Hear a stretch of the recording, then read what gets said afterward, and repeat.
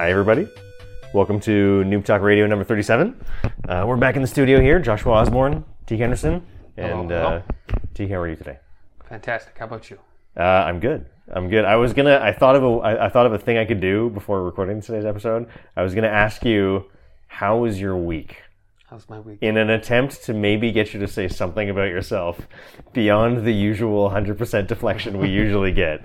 I just said fantastic. And what we're gonna do is we'll just, if you really have nothing to say whatsoever, we'll put in like a bling sound or something, and we'll go straight to the next segment. So that's how the audience will know whether or not he wanted to say anything about. I think I rarely do. Yeah, I'm fantastic. Thank you for asking. And you? I'm doing pretty good. Yeah, I'm doing pretty good. I usually freely talk about what's going on with Louisa. Maybe I'll do slightly less this time. First time in front of a live studio audience, you know? First time in front of a live studio audience, yeah. I'm doing good. It's been a busy week, but I'm keeping it together.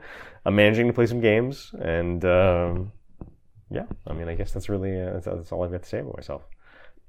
So it's a riveting expose on how both of us are feeling in what's potentially the least amount of stuff we've ever said about ourselves in an introduction. So we're back, episode 37. I thought for general discussion this week, I basically wanted this to be just a little mini general discuss about Xbox versus PlayStation, because we haven't done one of those in a while. Did I just say, Xbox versus PlayStation or Microsoft versus Sony? I sometimes get them confused because we haven't talked about them in a while. And I saw this news headline saying, this is off IGN. IGN is getting it off a Phil Spencer interview with publication Axios. In a new interview, the headline is, Phil Spencer, Xbox Game Pass is, quote unquote, very, very sustainable and not burning cash. Subheadline, Xbox Game Pass isn't a future pot of gold, Spencer says. And this is from November 15th, and I thought this was a funny... I don't really care too much about Microsoft and Sony news, really in general. Like, just in terms of like how I care more about the games, right? Yeah.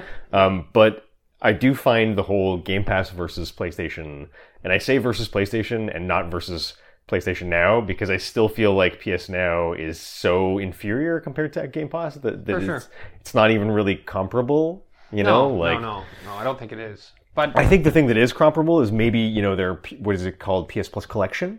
We don't know too much about it, I think, because we don't have PS5s. They made that collection for only PS5 users. Mm-hmm. Anyone who had PS Plus and has a PS5 can access this big library of games. Right. They can download immediately the full games, and they can keep them however long they have the subscription, the PS Plus subscription, like all other PS Plus free games. Right. And it was a really nice curated list, very, very high profile.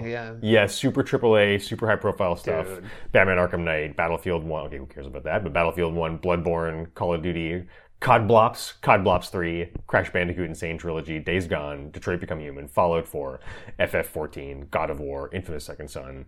That's old, but it's still a super good AAA game. Last Guardian, Last of Us Remastered, Monster Hunter World, that's a huge one, Mortal Kombat, Persona 5, Ratchet & Clank, Resident Evil 7 Biohazard, Uncharted 4, Until Dawn.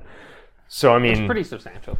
A really, really substantial list that's a really nice way of just giving, here's the access to here's the editor's choice titles. Mm-hmm. Here's the really, really solid editor's choice titles that, yes, they're not new, but they're massive flagship titles in most cases.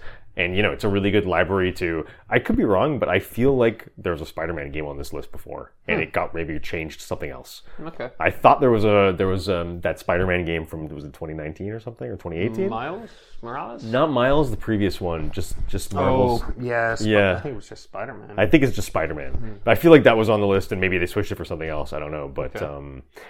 So I mean, this to me is this is free. It's sort of not. It doesn't go with a price tag other than the PS Plus by itself. Yeah. How much is Game Pass? Okay, Game Pass for console is $12 a month. I know so little about Xbox. I don't think they have a yearly, a less yearly fee. Okay. So I think it's just $12 per month, which I guess would be 120 plus 24, 134 a year. Mm-hmm. Pretty high. That's very high. So 134 a year compared to the only existing thing that we're not comparing PS Plus and Xbox Live Gold membership. Mm-hmm. Those are the equivalents, right? That's their PS Plus. It's their thing you pay for that gives you access to the online infrastructure. Right. And can come with some discounts or free games occasionally. Not as much as PlayStation Plus, but It's similar. Some, yeah. And the price is basically the same. Okay. Right? So those are the two that are kind of like completely analogous. Then Game Pass and PS Now, Game Pass is $12 a month, or roughly $134, I guess, a year. This is Canadian dollars. And PS Now is $80 for a year. Okay. Compared to $134. So it's less. It's almost half.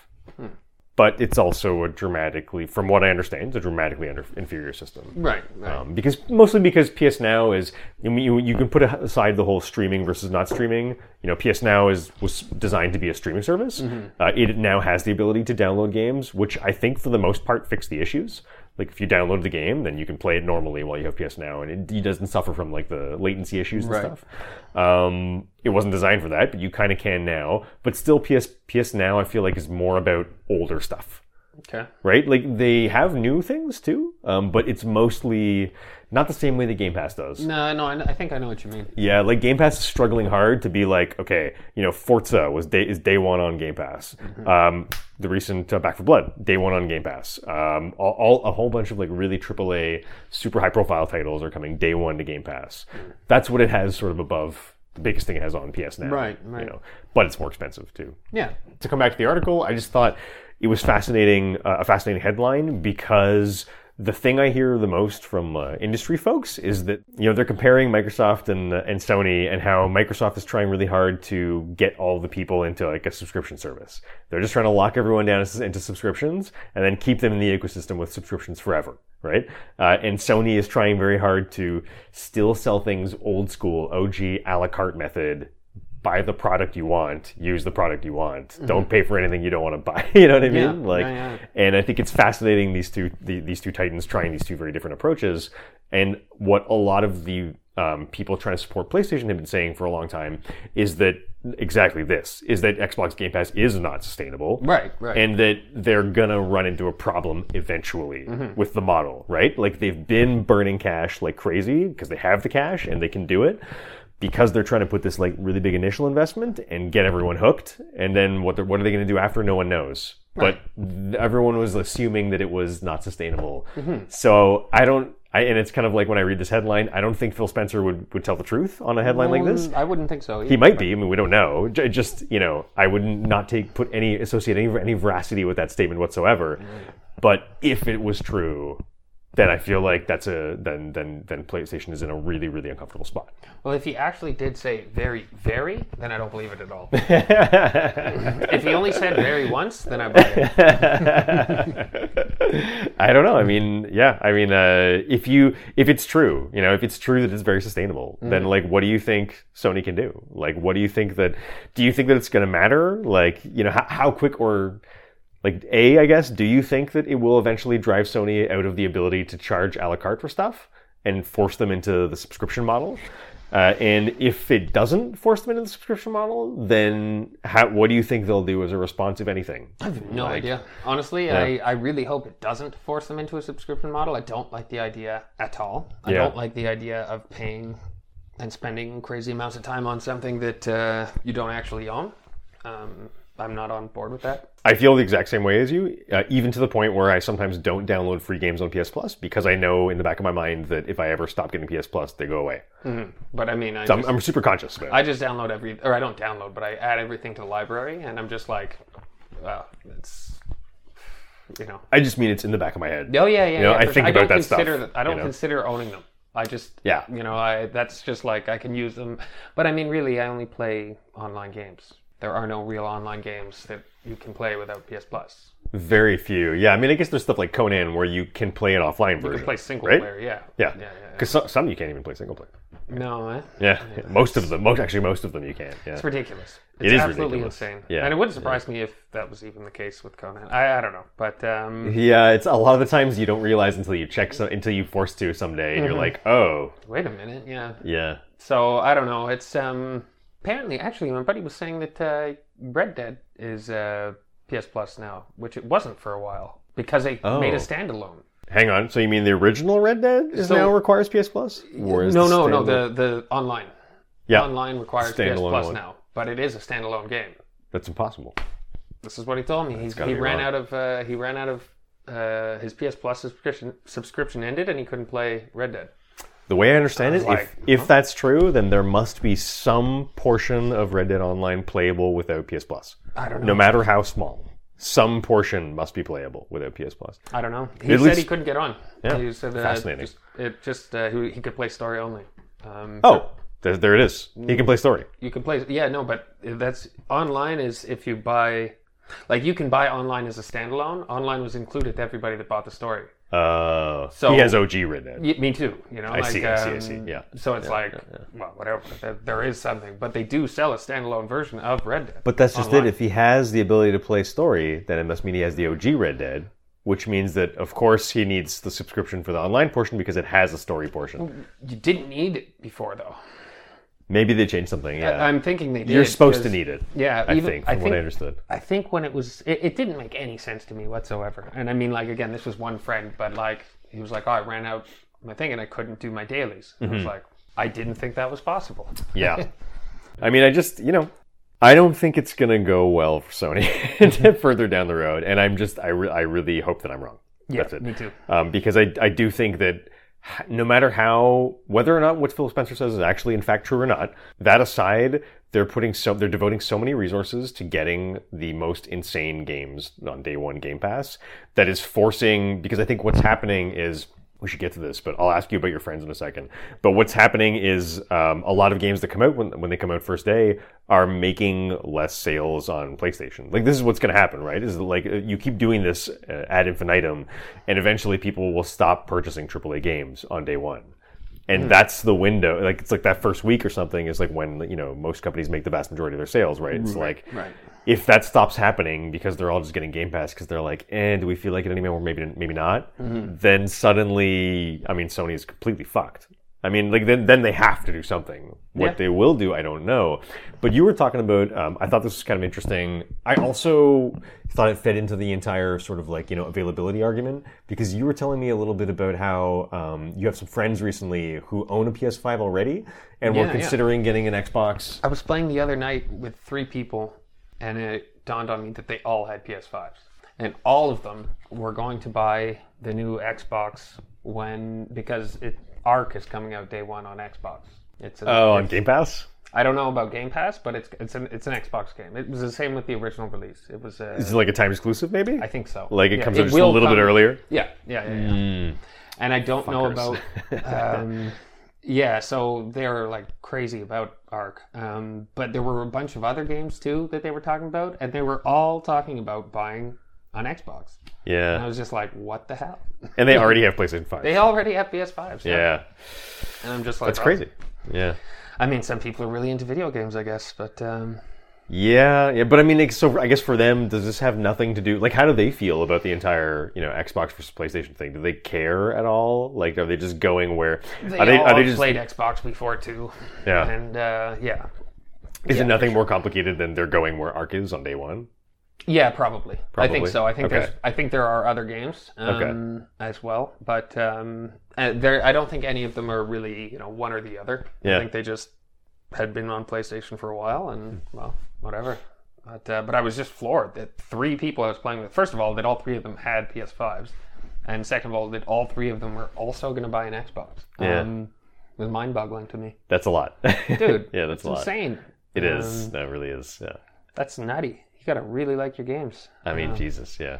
Do they have Game Pass? Do you know? They all had PS Plus or PlayStation for now. They don't have the Xbox. Oh, they don't have it yet. No. Oh, I see. No. Yeah. They had the previous one. One of them had been off PlayStation for like a month because he was playing the old Xbox for some. I don't know. But all in all, they like Xbox too. Yeah. Well, I mean, also, there's this other article that I put here. This is off of Bloomberg called "It's Going to Get Even Harder to Buy a PS5." And this news of this has been making the rounds. This is not unique to Bloomberg is not the only person reporting on this. This came out of Sony Group Corp releasing production plans for the fiscal year about how many consoles they're going to be releasing in time for the holidays, I believe. Yeah, here's a couple quotes off the Bloomberg article. Logistics issues and parts shortages have grown more severe for Sony. Chief CFO Hiroki Totoki told investigators in a conference call late last month. PS5 sales in the quarter ended September slightly weaker than expectations. On October 28th, he said this, having previously warned any resurgence and spread of COVID-19 may impact company's component supply. PS5 became fastest Sony console to reach 10 million units sold this July. That's great, but has fallen behind the sales pace of its predecessor PS4 since then. So it was on an upward trajectory for a while of like selling more than ever before kind of thing. And it seems like they're finally hitting a point where they actually can't produce enough to sort of like to keep ramping up the amount that like they could sell more if they could, but they People can't. would buy them if they had them. Exactly. Yeah, they actually could. They actually can't sell more, but the demand is there. Yeah, they're not the only ones struggling with this, obviously. Rival Nintendo Co. Cut its full-year sales forecast for the Switch console family by 1.5 million units in early November, while Bellevue, Washington-based Valve Corp pushed back the debut of its Steam Deck portable console from December to February, also citing global supply chain issues. This is all off the Bloomberg article. There's also some speculation in the article about frustration around Sony's limited inventory is growing among game makers as well as fans of the console.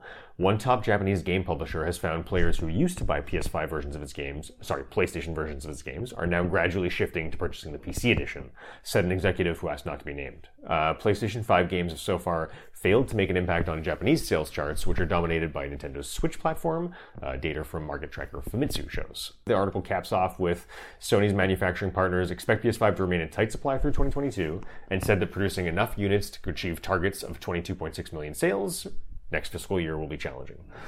I was encouraged by the news before of how, even though availability was really hard, like they were still selling more than PS4 units in a similar time frame, right? So I was like, oh, cool. Yeah, it's hard to find one, but more people want it now. And even though it's hard to find one, they've still sold way more than the PS4 had sold in a similar time period during its life cycle. I felt like it's just because the demand is way higher now, and like it'll stabilize eventually. But it seems like, who knows? Yeah, maybe these problems really are, like, maybe they are plateauing. Chip shortages are really starting to impact people. When did it release? It was like almost a year PS5, ago. I think it was, I want to say November. I can't remember, but it was around November. Yeah. Pretty much a year ago. And they're both the same, right? There's like a 1 week difference or something? So, Yeah. Wow. That's, I would have figured by now they would be accessible. Yeah. I don't know. I mean, but honestly, I haven't even checked. I haven't looked in a single store. I've checked a little bit. I've looked online a few times and they say out of stock. But I've been told to like actually go to the store, over and over again. Yeah, I mean, still though, it's like if you check online sometimes, like a few times, and see out of stock every time, I mean, that's good enough for most consumers. Yeah. Most consumers aren't hardcore too, right? Mm-hmm, mm-hmm. I mean, I think it would make sense to, talk to somebody at the store, find out when their next shipment's coming, and then show up that day, Yeah. I did some on-the-ground work. Well, I say on-the-ground. It's actually on-the-phone work with EB Games that is like, I want to say 6 blocks away, I think, right? I got in touch with a really helpful sales representative there. He was super helpful, and he was like, yeah, like we don't have any right now. Like we do get some sometimes. And he's like, just call pretty much every day. And like shipments often will come in on a Monday or like a Tuesday or something. So he's like, call on Monday, like see if there's anything on Monday, and like just call a bunch. And they come in. Not a lot of them, but they come in sometimes, and like if you call and you happen to be one of the first whatever, then you'll get one. So I did this for a little while. I sort of cared to pay attention to it for maybe like a month or two. I was like calling like two to three times a week when I remembered, but I was calling at least once a week. Okay. And they never had anything, but it still sounded vaguely encouraging. Like they were like, yeah, things come and go, and like we have seen some and we will see some. We don't know when, but like, keep trying. And like at one point in time, they were speculating that there was going to be a big push for the holiday. It looks like that's, there was also an article, I didn't put this in the list, but about Sony airdropping PS5s from the UK, I think, or into the UK, because they're having the supply chain issues are problematic. So it doesn't sound like it's impossible to find them, but I'm starting to sympathize a lot more about what this article is saying too at the end. How they're like some customers are seeing that their consumers are going to PC, right, rather than waiting for PlayStation. They're just eventually being like, forget this, like I'll just get this somewhere else. Yeah, it's like that's what I'm really concerned about. Is that like I'm a bit of a, I hesitate to use the word fanboy, but like I'm a fan. You're a fan, yeah. Like I kind of like the brand. Like I also like Xbox and but Nintendo. Yeah, and Nintendo, but like you like video games. Yeah, I like video games, and like I'm not too bothered to wait until I can find it because I'm just not in that much of a rush. Right, you're not gonna pay scalping prices, Exactly. Yeah. I'm starting to consider scalping prices. I probably still won't, but it's kind of like if a scalping price were to hit like 100 more, for example, it's like maybe I would just do it. You know, I've heard some really Actually, I used to be like completely anti-scalper. I still think they're horrible, but I've listened to the Sacred Symbols guy Colin talk about. He's basically saying over and over again. He's like, if you have the disposable income to buy this in the beginning, like to begin with, right? Like to pay the whatever 700 or something it's going to cost. And it's only $100 more for a scalped version. Do you really not have the extra $100? And he's telling people, you know, like if you actually really value your gaming time and like, why not just, and you can't get this otherwise, you know, like if you can already afford the 700, you can probably also afford the 800. He's just trying to say like, you know, don't be completely anti-scalp. Like, yes, scalpers are themselves objectively horrible. If it's $100 difference, if it's double the price, like. Yeah. He's just trying to say it's not insane if you feel like paying an extra $100 because you just want the console. For sure. Right? But yeah, I mean, at the moment, I'm still like, I'll just wait. But I do start to worry, you know, what's going to happen if people start to... I think what I was thinking when you were talking about Xbox, your buddy's buying both. I'm like, what happens when people start to go to Xbox? You know, and just abandon because they're like, then what happens? You know, like, I don't know. PS6, we'll see. I guess, yeah. Maybe it'll be better. I mean, that's all I got about that for now. It's just, you know, it's grim, and like, I would still really like to get one. I really hope that these supply chain problems eventually stabilize. My interest in it has faded quite a bit. Yeah. I was pretty keen on it at first, and by now I really couldn't care less. I want it, but there's so little to play on it. You got a PS4 Pro though, too. Yeah, I mean, even that, like, I barely play anything. Your Hunt works better? Your Cyberpunk works better? Yeah, Hunt though... No? Hunt is a PC thing. Maybe. Oh, dude, I've watched videos of that game, and I'm like... Now this looks fucking. But amazing. I know you load it faster than I did. Definitely. Yeah. And PS5 is like 10 times faster than Pro. But there actually are some graphical differences, I think, in the PS5. I think the frame rate might still be bad, but I think there are some actual differences. Whereas like PS4 to PC, it's like, I don't know, man. It's pretty crazy. It doesn't really look like the same game in some of these videos I've seen. Yeah. A lot of games, though, are like that, right? Yeah. Like, on a really good PC, it's mind-boggling. Yeah. So, whatever. But, well, I'm starting to get to the problem, too, though. Of, like, I'm thinking towards the future, right? Like, yeah, I don't give a fuck about a PS5 now, but... as we discussed last time, day before is coming to PS5. It has an actual PS5 release date. Stalker is coming out allegedly on Xbox in it's either June or July. I can't remember. It's like June 20th or July 20th. And we know it's a minimum timed exclusive of 3 months. It's probably coming to PlayStation after. But it's like Stalker. I mean, I gotta play Stalker. Like if Stalker comes out fucking on PlayStation and I can't play it, like. That's going to be a pretty sad Josh. Oh, yeah? You know what I mean? Like, I'm going to be, like, down in the dumps about that, you know? And, like, same with Day Before. It's like, if I can't play Day Before when it comes out, like, fucking zombie MMO with my buddies, like, with you, like... I'm really hesitant to buy anything day one now.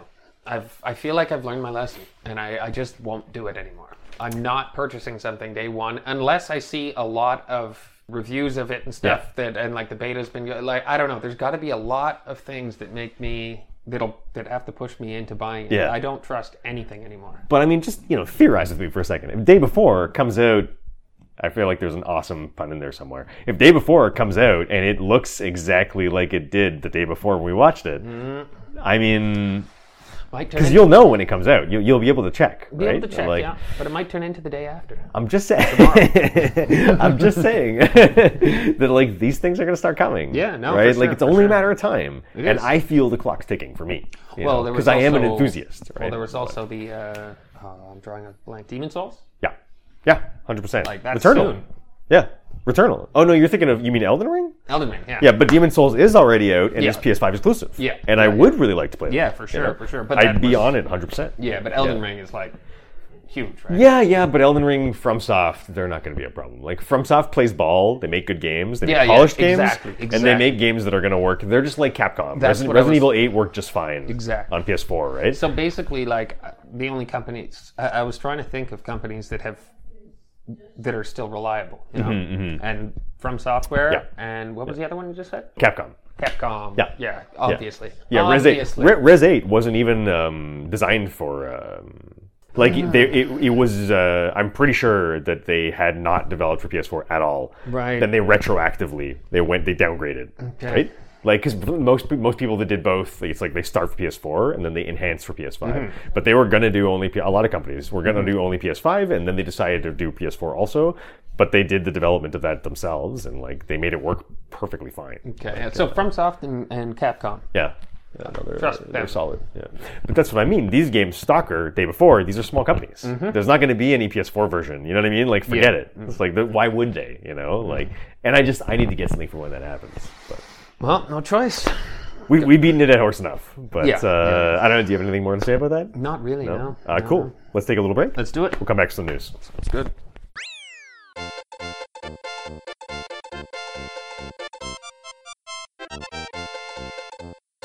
Good? Yep. What will we be playing first, eh? Yeah, so we're back. No food was ordered today, which is a little unusual. But Not really. I mean, quite a few I times. suppose not. Yeah, Like, it's kind of gotten out of the thing for... We were always We started. doing it first, and then we, Yeah. like, kind of really stopped. although I would really like to have some more of that pizza cucina. No, oh man, I mean, I had forgotten about Deco. You brought all the bad memories back to the service. All the disappointment about not being able to have Bar Deco. Yeah, that cucina San Leone is not bad. No, I'm a very big fan. But that was pretty good. Next time we'll do Deco. I would love to do that. Yeah, so the thing is they close at 8, right? I think so. That's what we got to make. Yeah. We'll keep that in mind for next time. Canadian El Dorado. I remember I used to order that. I've had it. It was good. I got this by accident once, and I only ordered it after for the longest time. Barbecue chicken and sun-dried tomatoes. You talked about this last time. Dude, what Yeah. the hell? It I sounds would never I'm order into that. But I got it once, and I was like, what the fuck is this? I took a bite. I was like, this is the best pizza I've ever had. Their stuff is good.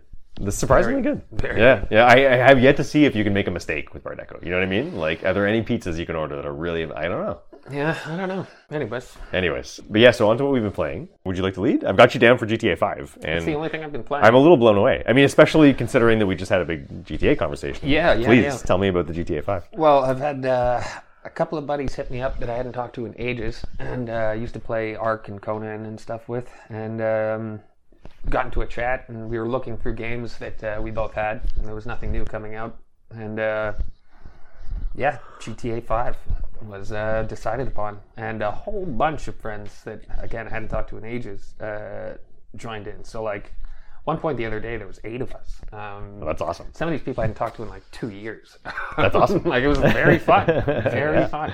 Just goofing around, being idiots, you know? Like, the game itself is very whatever. I actually have a lot of complaints with it, but, well, just for how old it is. And, like, how much money it's made and how many problems it still has. Yeah, versus what's put in. Holy shit. Like, I forget how many missions we started and it just, like, bugged out and we couldn't finish the mission, or, like, disconnect and this, that, and the other. And it was just like... That's not cool. Isn't this, like, a 8-year-old game or something? That's not cool, bro. Yeah, no, I was pretty surprised. Not only is it that, but is this not the second most selling game of all time? Right? Like, how much money have you made off of this? Shit. Yeah. It's in the billions. It's quite a lot. Yeah. So all in all... Dude, it's got to be more than... I mean, here's the actual stat. 155 million copies. Second only to Minecraft with 200... I mean, a shocking 238 million copies. So 155 million copies, that's like... Well, I guess you can't multiply by 80 because there's sales and stuff. And you can't go by that either. You got to go by basically how much the game has earned them. No, but you can go by that as just a base. Just a baseline. To be like, whatever number it is way higher than that. Right. Because of the microtransactions. Yeah, but I remember, I think it might have been Bloomberg or something. There was some article about it, and they talked about how much the game had made in microtransactions. And it was like ridiculous. Yeah, like, I believe it. Stupid. Yeah. And the game itself has just made tons of money. So it's like, I don't know, I think it's pretty unacceptable. But at the same time, they've had so much success with it that, I don't know. I don't think they're going to change anything. Definitely not, yeah. I mean, shit. Yeah. I am still playing it, you know? Like, that's true. I think I paid like $20 for it like a couple of years ago. That's not bad. When it was on sale, you know, and like... What's the total amount of money you spent on microtransactions? In that game? Yeah. Nothing. Literally zero. I've never spent any money. Right on. Good for you. Yeah. Oh, Most people spend money, right? The only game I've ever spent money on microtransactions was Hunt when I bought that DLC thing. And it was just to support the company because I bought the game on sale and I liked it so much that I was like, you know what? Yeah. I'm going to go out and I'm going to do the craziest thing. I'm going to spend some money on some stupid shit that I don't really care about. Yeah. Just to support this company. It was fun though, wasn't it? Yeah, it was well worth it. I was very happy I did it. What did we get that game? Was it 50% off? Yeah, I think it was a lot, right? Like it was a significant reduction. Yeah, I think it was. I think originally it was $55 and it was down to $30. Yeah, something like that. That felt pretty good. Right? And it was. I believe it was because of COVID as well. It was right away when it came out. They had a COVID sale, and it was just like, well, that's also very cool. It is. So I don't know. I just felt really okay spending money with them. Or on them. I thought they deserved it. Rockstar, I've never spent a dime in microtransactions. Red Dead, nothing. And other games I've bought DLC for stuff, but I'm totally different. But I've never spent money on, cosmetics or anything of the sort. And I always thought people that did were weird. But hey, if you're into it, you're into it. If you want to support them, do it. Yeah. So that's it. Just a little GTA for me. Well, listen. I got a boring selection. It's Diablo 2. It's same old at the moment. What we have seen with my history of the what we've been playing segment is that basically it looks like Diablo 2 is probably pretty much for the foreseeable future here to stay. I really love it. It's fucking awesome. I finally had a chance to play with a friend of the show, Joel, and his buddy Michael, and after playing just a little bit with Joel, like he fully reinforced all my sentiments about hardcore. He was like giving me lots of pats on the backs for like having already lost 5 characters doing hardcore at like level 12 to like 20 kind of thing. Like I really adore the game. Like I finally managed to get.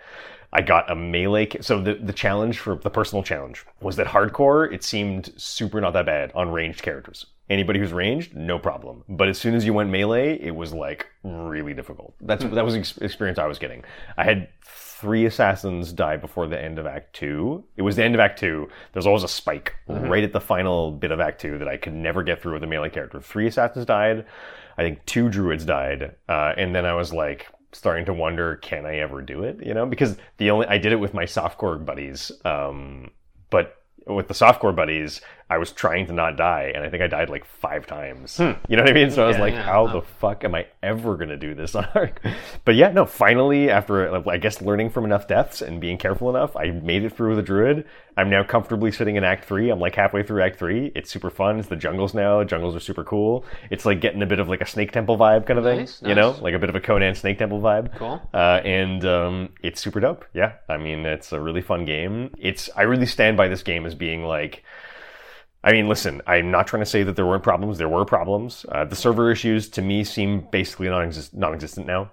Okay, good. I think they've pretty much fully worked it out. There's occasional rubber banding, but I've, again, never felt like it put me in danger of dying or something. Okay. You know what I mean? Very limited. And it does suck, but it's occasional.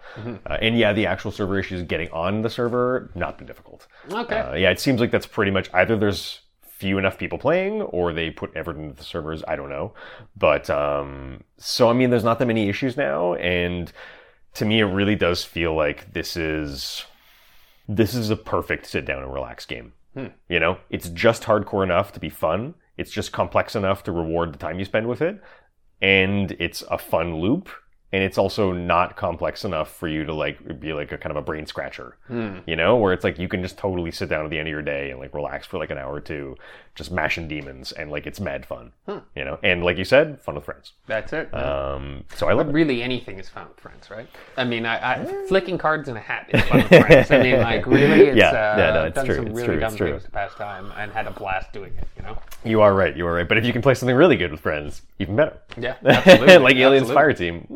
Yeah, that was pretty awesome. Dude, speaking of Aliens Fireteam, I don't want to get sidetracked, but Aliens Fireteam, the second season should be starting right about any day now. In fact, I believe the first season was actually, if I'm not mistaken, September 24th, which means that the second season, no, I lied. Sorry, the first season came out August 24th, 2021, which means the second season should actually start 2 days from now. If the 3-month cycle is what they're doing, right? Right. then because that's exactly what Destiny does, right? Or what Bungie does with Destiny. It should be starting 2 days from now, and we're gonna get into this later. This is a bit of a teaser. We're doing a post-launch content episode soon.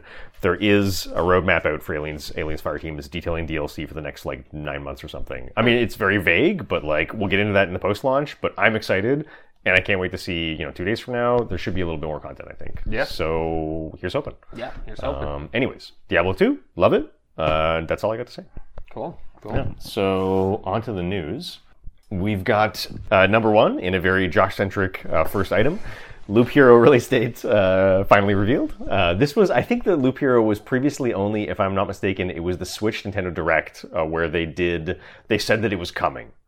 They said it was coming, and it was big because it signified, it was for such an amazingly selling game. Loop Hero did something over 1 million in its first week, I think. Okay. It was really nuts for some reason. For an indie game in particular, just on Steam, it was really impressed.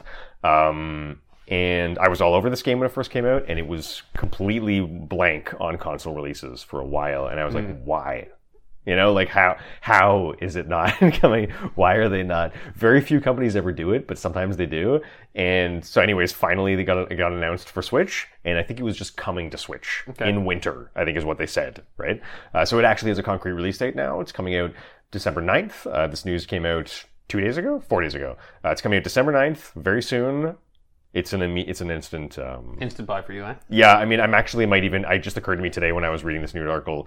Yeah, I might want to check the pre-order just because I don't really care that much, but it's true that sometimes they do sales. Right. Sometimes it's 10% off, and I do know that I'm going to buy it, so there's really no reason. If there is a sale, you may as well, right? Exactly. Yeah, I'm super stoked about this game. It's so fucking weird and different. Just the style of game. It's it's like a card-based auto battler where you only control where to put the cities you discover, kind of. It's other than that, the game plays itself. Your guys just go around a track and auto fight the enemies, and you're modifying little things in their path so that to change how their path goes. It's weird, it's super out there, but Lemmings.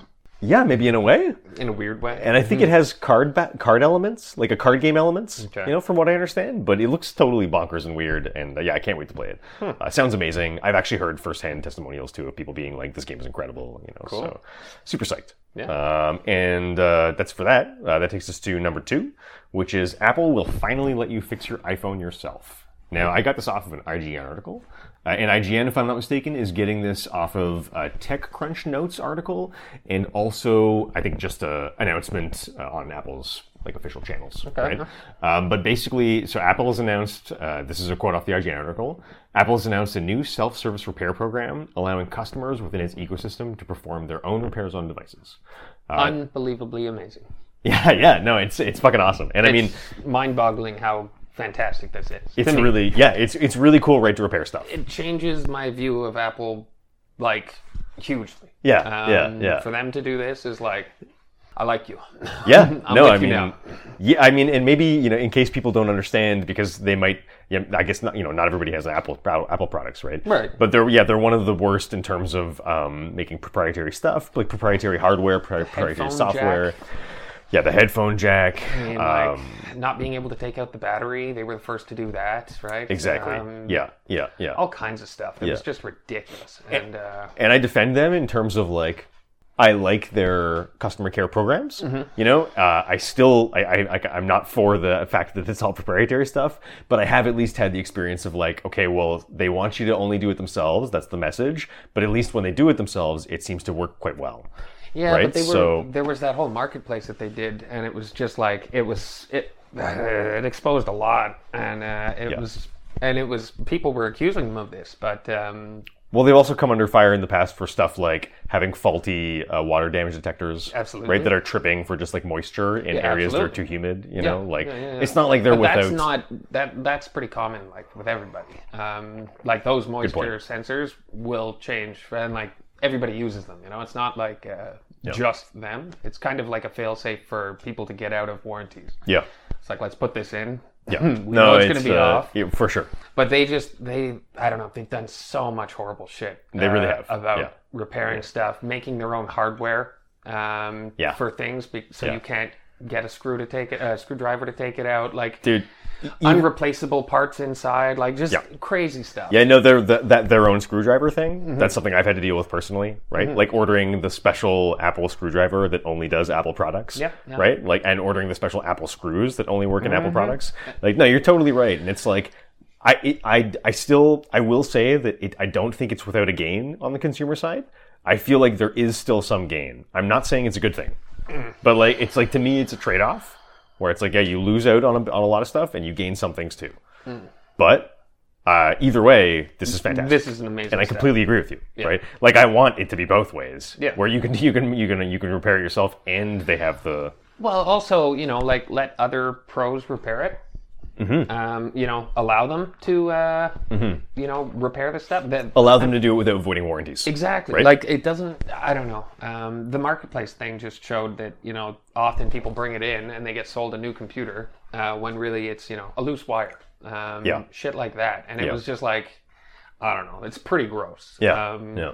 I don't know if that's strictly an Apple thing. Probably I have a feeling not, most companies kind of pull that shit, right? I think they're just the worst offender. Yeah, probably. And they're so large that probably a lot of people get this experience, so it might seem more like they're doing it more, but it's just there's more people having it done to them. Yeah, man. Here's another, it's like, I sometimes wonder, I'm like, we advertise almost exclusively as being on iTunes and stuff. Like, if Apple ever hears any of this stuff, they're probably not going to be too happy.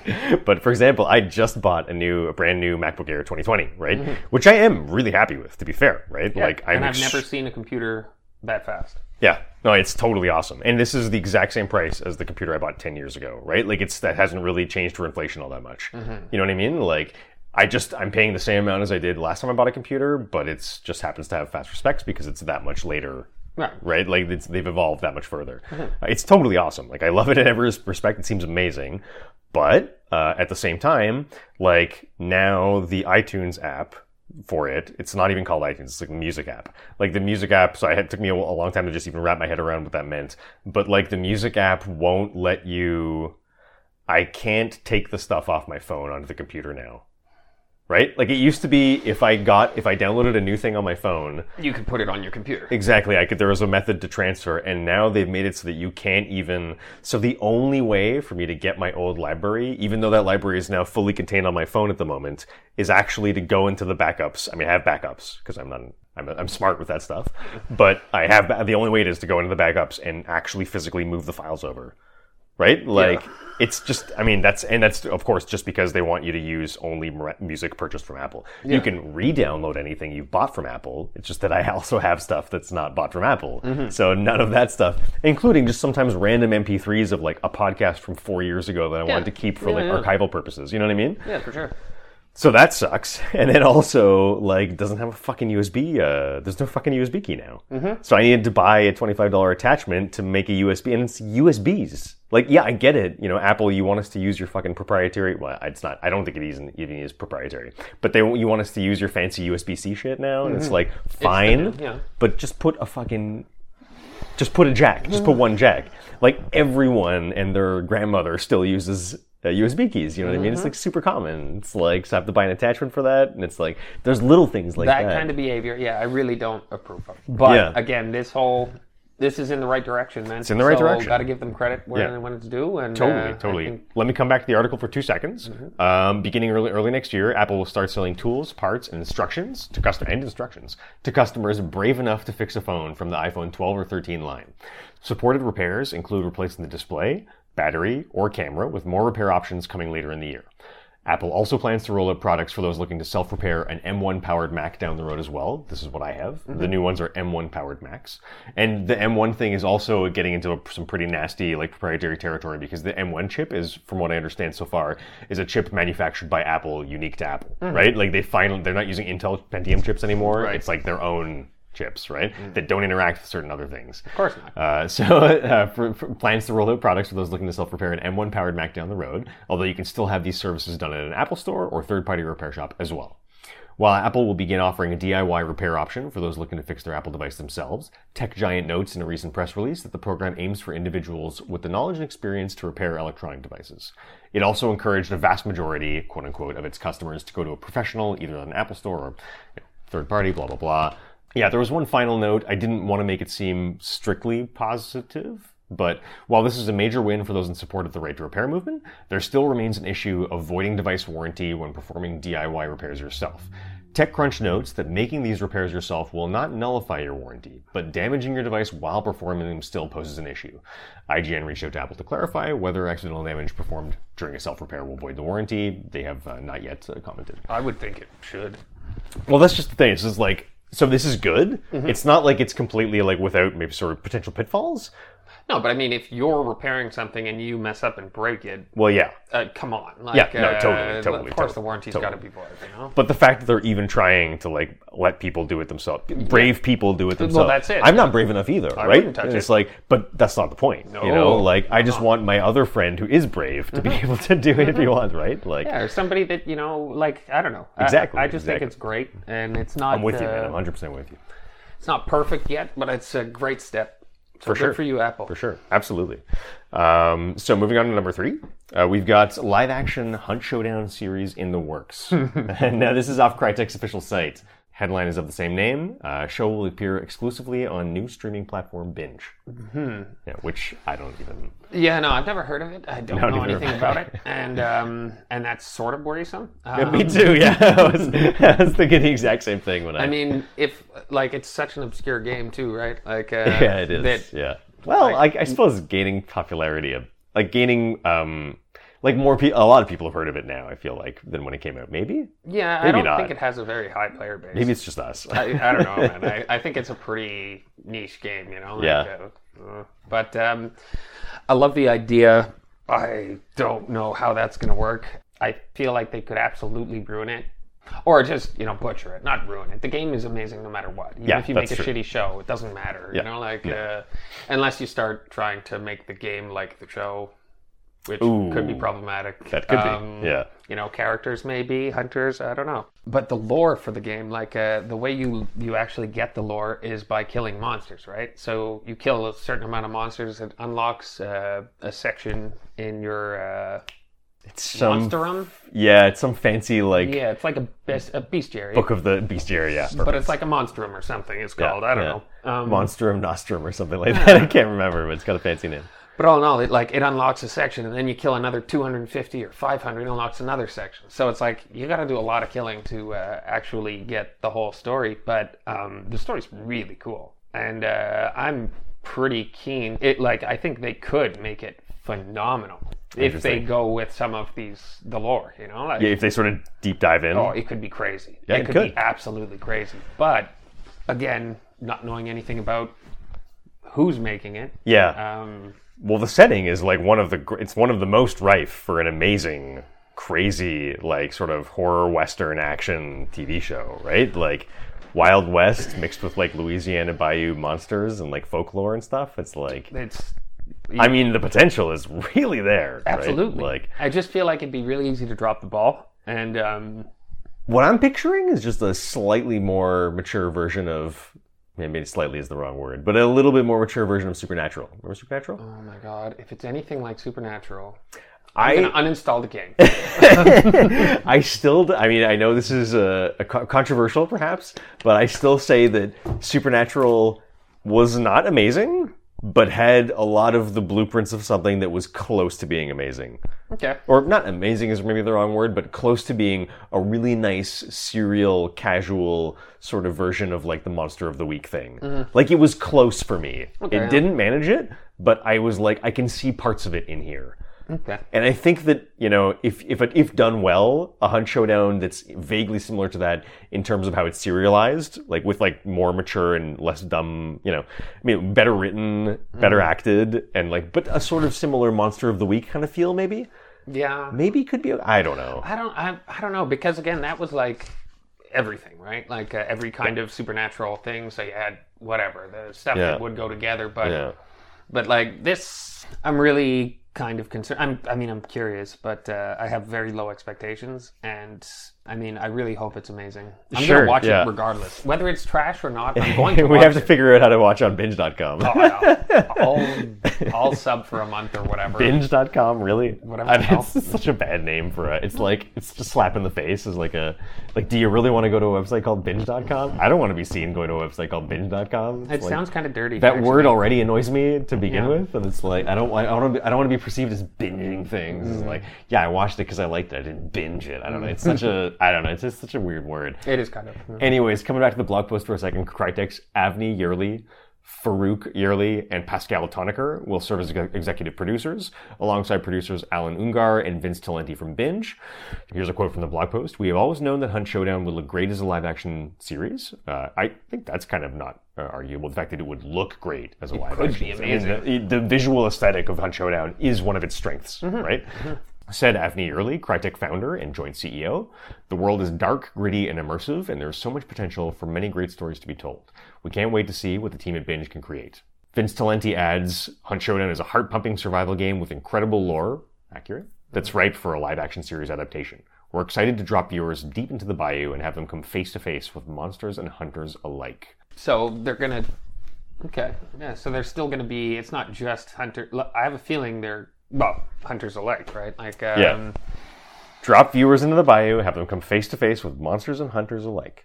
Interesting. So they're really focusing on all aspects of what makes the game special. Yeah, I would prefer it if the game was just about the hunters going into the bayou, not having to deal with other hunters. If it was just a thing about hunting monsters Yeah. and not killing each other. I feel like that is just gonna. I don't know. There's so much cool stuff with the monsters. There is. And Yeah. I feel like that could be watered down too much if they focus too much on the other hunters, right? Like Maybe, a feud. yeah. I don't know. I'm also But maybe it's terrified just- of how they're going to do an immolator. Or a hive. I'm more terrified of how. Oh man, the hive could be so dope. It could be so dope. It could but be it- so bad. Yeah, I think I'm more terrified of them doing a concertina. The the armored zombies with the concertina. Yeah, I don't know. Those could be rough. The meathead, I think they might get well. But the costumes, dude, there's so much potential for the Yeah. costumes. Yeah, and Like the costumes, like if they lifted them verbatim from the game as is, are like phenomenal. You know, there's potential. there is big time potential. I'm see. really curious. Does it give a Me too. date? No, it doesn't. Free streaming platform binge.com launches in 2022 and will be available on TV, mobile, PC, or console. That's all So they it's say. a free That's all they say. platform? Again, unclear about Binge. Binge.com will launch for free in 2022. It just is for free and be available to stream for free on your TV, mobile, PC, or gamer console. And this is off the Crytek website. So Okay, well, we'll I don't see. know. That's all we know. Yeah. Interesting. We'll have to wait. I mean, it's not that far. No. 2022. So we will see. Cool. I did not see that coming either. No, neither did I. And again, real quick, another short teaser.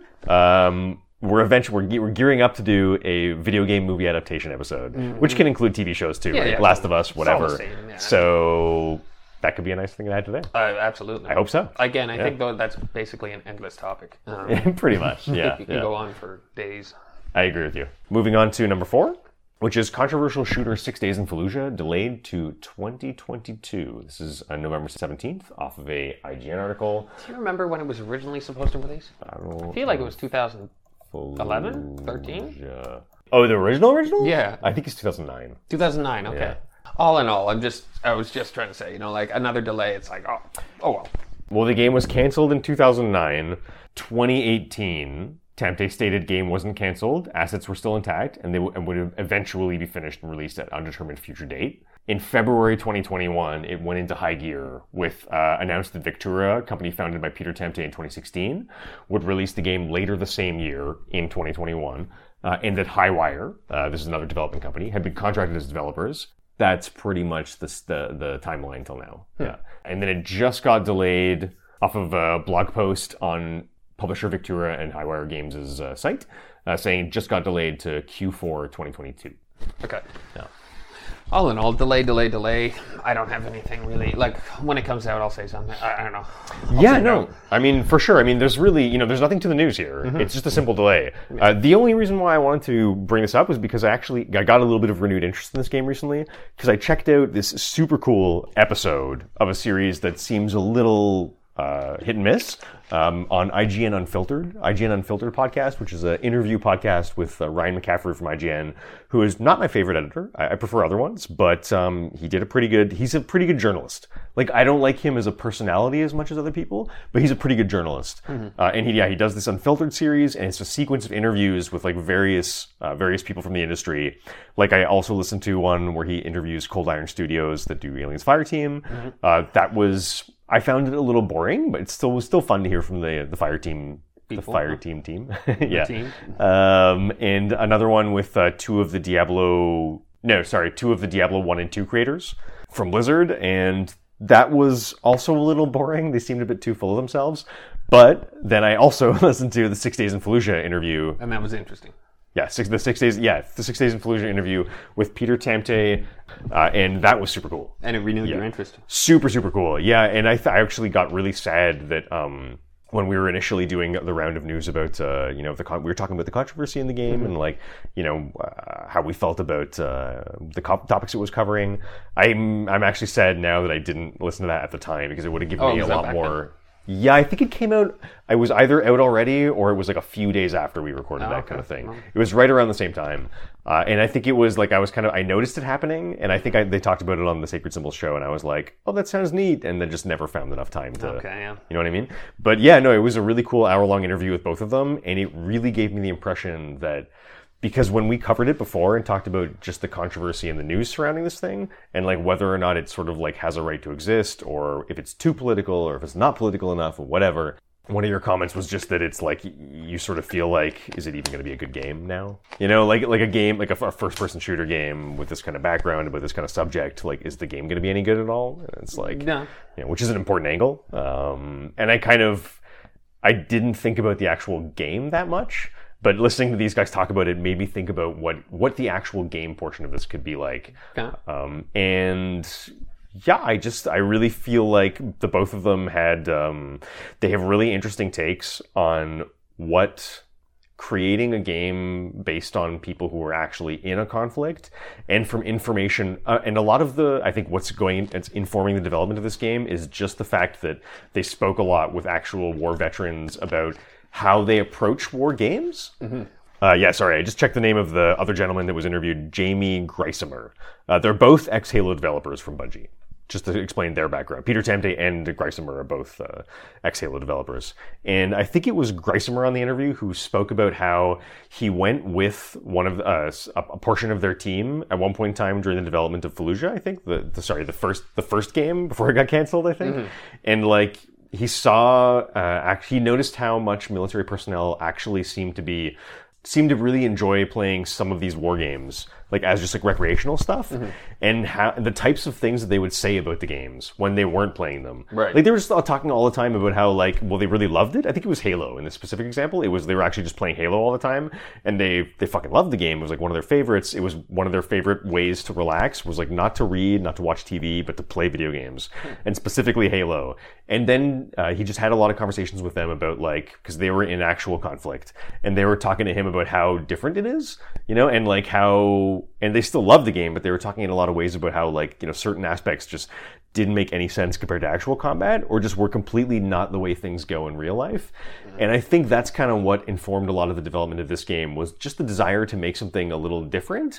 Because all the news outlets around the controversy of 6 Days in Fallujah are focusing a lot about, like, is it appropriate to tell the story or whatever, like, just for the political stuff. But these guys talked a lot about just how this type of real-world conflict could inform game design. Right. And that I thought was fascinating. Okay. Because I was like, okay, well, if these things can be used to in some way inform game design for military shooters in a way that hasn't been done before, that's interesting. Whether or not it's appropriate, it's a completely different topic. Different stuff, right? Yeah. But that got my curiosity, because I'm always more curious about the gameplay parts, right? Like, what cool things can we learn from this stuff? But anyways, all that to say, it's delayed. So we'll have to wait a little bit longer to find out. But yeah, I would strongly encourage anyone curious to go listen to the IGN Unfiltered. Super, super good. Yeah, and these guys sound a lot more interesting and a lot less sort of like heartless as they seemed in a lot of the press stuff. Okay. And I thought that was really, like, it put a much more human dimension on them than I had before. And that I appreciated. Yeah. Cool. Interesting. That's all I got to say about that. What do you think? Yeah, I've got nothing to say on it. Yeah, sure. Like, let's wait and see. I mean, totally. It's delayed. Big surprise. You should check out the Unfiltered thing. Yeah, sometime, I maybe. might It's not bad. Yeah, it was surprisingly interesting. Yeah. Anyways, moving on to number 5. Activision CEO Bobby Kotick knew for years about sexual misconduct allegations at video game giant. Now, I was getting this off the Wall Street Journal article of the same name. A former assistant for Bobby Kotick alleges that he threatened to have her killed in 2006. That was one of the big additions to this things that Bobby Kotick knew about and did nothing about. That was 16th of November. And like you were saying before, well, I mean, what we said last time. Yeah, we just don't know. It appears that he did know. Well, we'll see as time goes how much he knew. Yeah, And I mean, we were pretty suspicious of him, right? Like, I mean, it was like, who knows how involved he actually is? Yeah. But like, chances are he probably did know something, right? Like, no, it seems like, I mean, this, I watched also the Yang Ye breakdown of like, it's kind of a bit of a recap of like all the different things that are coming out about Bobby Kotick, and it really seems to be just sort of an endless stream lately of like, it's just thing upon thing upon thing upon thing, death threats, allegations of rape. Can we say that? Are we allowed to say that? I don't think Yang so. Ye also says, we're not allowed to say it? I don't think you're allowed to say, well, I don't know. I don't know about platforms. I know YouTube doesn't like. Yeah, Yang Ye keeps saying RAPE instead of. Yeah, there's certain words that YouTube censors. Or we can just say allegations of sexual harassment and sexual. What's the technical term for? I think Isn't there there's no other way of I saying think it? that is a technical term, no? Sexual assault. Yeah, it's not. Thank you. Yeah, sexual harassment and sexual assault. But I mean, it's. I don't. Yeah, I know. I don't think sexual assault necessarily is. I'm just not sure what I'm like allowed to say. Anyways, the R word, right? But lots of stuff is coming out. It seems to be just sort of piling on. We're also not on YouTube, right? So We're also not on YouTube, cares? No. But anyways, we don't really have much to say about this. No. My sentiment is just, I guess when I saw this morning, I had a brief conversation with my girlfriend about this, and I was sort of wondering out loud, kind of like, because there was also that big walkout that happened as a result within of this 2 hours of that article coming out, over 100 people walked out, I think. Exactly, which is huge. It's massive. Yeah. Like Yang Ye pointed out, particularly in a time where people are working from home, and to get that amount. It's kind of impressive, and I think it's cool that I'm a little surprised. I think that the people at Activision Blizzard are still this willing to put sort of action to the things that are going on. I'm happy about it. I think that they seem to be speaking in a way for the employees that not that many people, in particular at video game companies that I've ever heard of, have done before. I think that's interesting.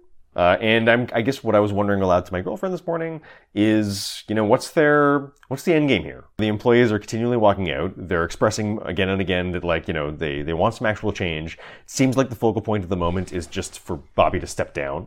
I think that he said recently that he assured the people that were talking that he will do something. Oh my God. And if it's shown that his doing something was not in fact doing something, then he will consider stepping down. Okay, I believe so a bunch of verbal diarrhea. He's at least addressing it. Whatever. I mean, he's a dick, but he's addressing it. Fuck Bobby for sure. But he also was responsible indirectly for my server issues on Diablo 2. So fuck double. Bobby, big time. But yeah, I was wondering what's the end game. And I guess they just want him to step down. Like, what do they actually want to happen? No, but I mean, wonder, even if he steps down, what is that, who cares? That's what I was thinking. Does that matter? I guess figuratively speaking, for them it does, right? Otherwise, they wouldn't be asking for it. I would hope he'd step down and maybe be charged with something.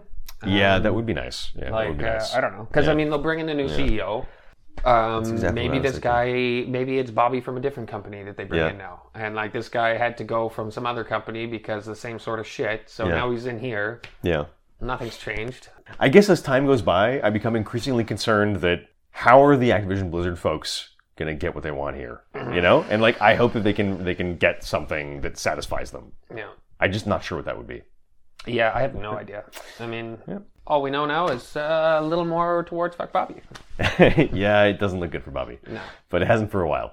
No, it didn't look good for him before, but there was also a lot of just I don't know. It was weird. The way a lot of the articles were phrased and stuff, it just didn't know exactly how involved he was. But as more stuff has come out, it's well, it looks like you're kind of in there, buddy. Yeah. It's not good. Yeah. Hopefully that DFEH lawsuit will eventually reach its close and get some actual closure maybe. I don't know. Yeah, we'll see. People actually get charged or something. Yeah. We'll never hear about it. Probably not. Yeah. Moving on to number 6. This one's amazing. I love this headline. This is off IGN.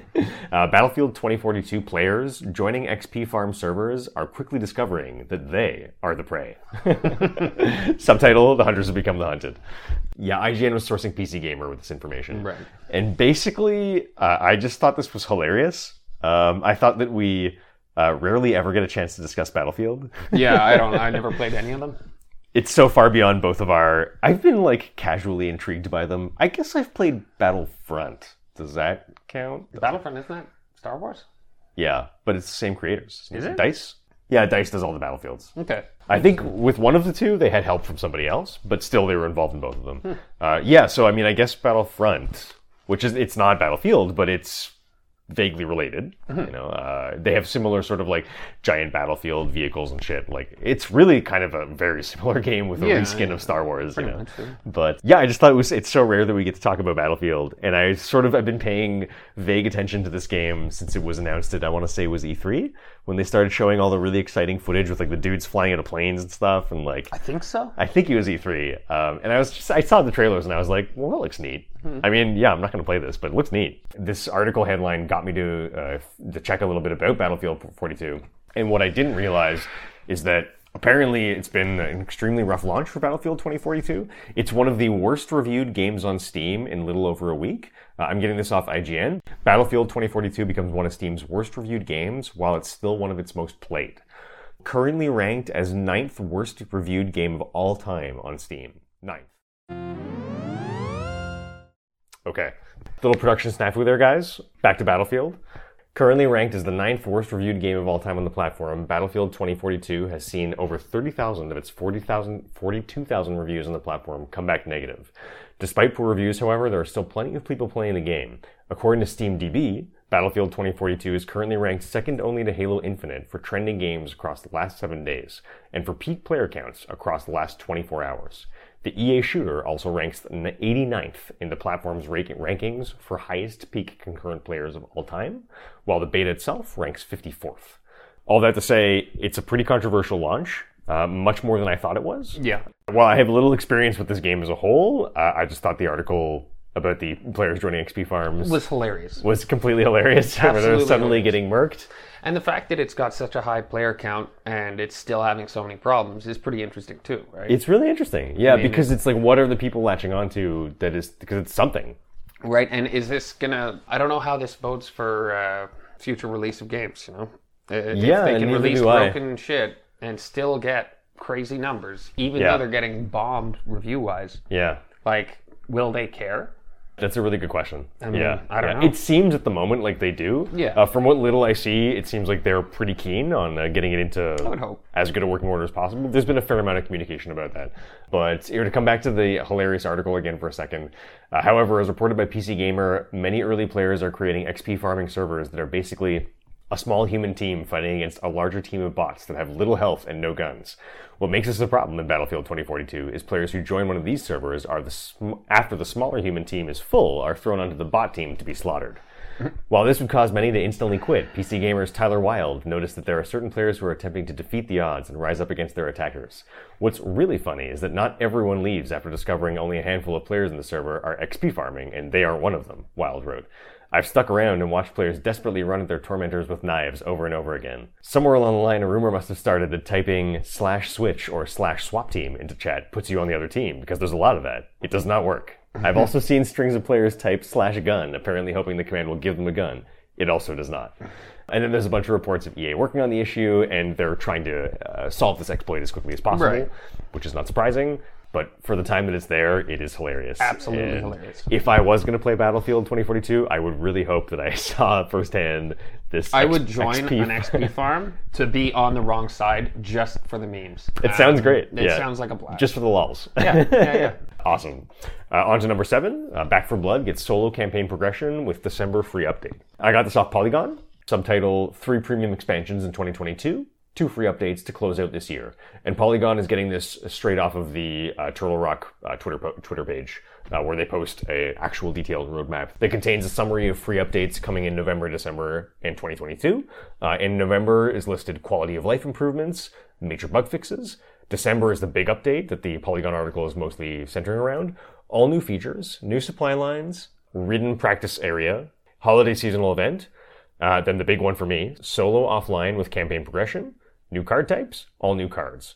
Then further in 2022 is new difficulty coming, new player cards, new corruption cards, new co-op mode, sounds exciting, melee updates, unknown, but who doesn't like melee, quality of life improvements. I thought this was interesting because I haven't thought this much about this game since it came out. Mm-hmm. Except to notice that SkillUp had a lot of seemingly extremely reasonable complaints about the actual release game versus the beta he played. Right. Whereas he loved the beta with his buddies, and then the actual release is, in his eyes, substantially worse than the beta was. Right. Which is unusual, to say the least. I was kind of fascinated because I used to love Left 4 Dead, but then when the game actually came out, I was kind of a little bit so-so.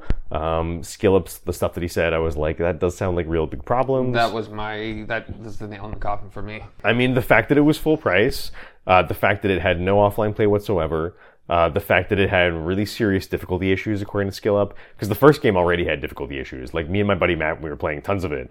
Like, we experienced that, like, firsthand in Left 4 Dead. And to hear that it's kind of, like, back in the same way and maybe nastier in this one, because we had the same problem where it's like we couldn't get past normal. Like, we could play hard for a lot of it, but then we'd always... At a certain point, there's just no pass. Yeah, we'd hit a wall that we would sit and do like 20 times over and just could never get past it. And it sounds like normal difficulty on this was maybe that fucked, you know what I mean? So, that, no offline, can't play by yourself at all.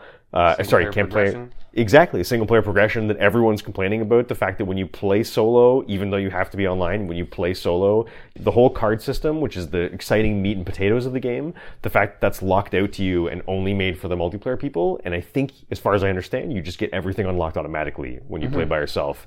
It's just weird. It's weird and questionable, and why would it have even been like that to begin with? Nobody knows. Yeah. So, like I said before, and I'm sure we'll talk about a lot more in the post-launch content episode, these types of things suck because why the fuck does it take people complaining about this for them to patch the feature in? Like, I'm sick and tired of companies being like, okay, we'll release it like this, and we'll just wait and see if anyone says anything. And as soon as they say something, we'll just fix it. Yeah. But if they don't say anything, well, of course we won't fix it. Well, no. It's like, yeah, I'm a little frustrated with that. But it seems to be the state of things today. Yeah. Like, just the way games come out. And I mean, totally, again, from software, no. Nope, Capcom, not from software. Not Capcom. Definitely not Capcom. So, the way I see it is like, if I ever buy a game day one, it'll be from software or Capcom. Totally. Like I was telling you before we had our mic issues or our production issues, this is kind of the minimum required thing for me to be interested. Right. Because I didn't like the fact that it was online only. That always frustrates me. But particularly with a game like this, I don't know why. Maybe I remember the days of like couch co-op with my brother in Left 4 Dead. Yeah. And it's like now they're doing online. I'm just like, come on. And then also, the solo campaign progression, because I'm like... Want to play solo? I'm kind of an introvert. I like to play games with people, but I don't always have the energy. And I really need something I can do by myself when that's not the case, and that's rough for me. And a reason to do it, Exactly. Like exactly. Yeah. And then at the same time, I also noticed that on the at least Canada store, yeah, me too, I was double checking. At least in the Canada store, it's on a 30% off sale till the end of November. Right. So which it's pretty good. You'll have one day. It's on sale at 30% off till the end of November, which should be one day after you hear this episode. So if anyone's interested, you can go grab that sale. Yeah. I'm thinking about it. Yeah. I'm tempted. If you do, I might too. I'm tempted. Yeah. Possible. Yeah. I know also that I don't know how much my brother is into this game, but I do know that he's looking for a new game to play. Okay. So buddy has it on PS5, but doesn't like it. What I hear from this game is that it was hurt a lot by Xbox Game Pass. I mean, in terms of just sales. Like, I think that this game was played a ton on Xbox Game Pass, and I don't know how many actual copies they sold, and I wonder if that's a problem for Turtle Rock. I'd be really curious to know how that plays in. But I don't know. Yeah, I'm a little interested. We'll see. No, that's curious. Yeah, it's good that they are doing something. It is. From what I saw about the game from SkillUp's breakdown, looked pretty darn cool. Like, the objections notwithstanding, right? And listen, it's been an episode, but I think that's all we got for you today. Yeah. So hope you enjoyed. Have a good one, everybody. How was my chili? Oh, by the way, Josh knows how to make chili. Just if you're curious, he knows how. It's good. If I invite someone over to my house to have chili, what should they say, Dean? Yes. All right. Well, thanks a lot, guys, and we'll see you next time.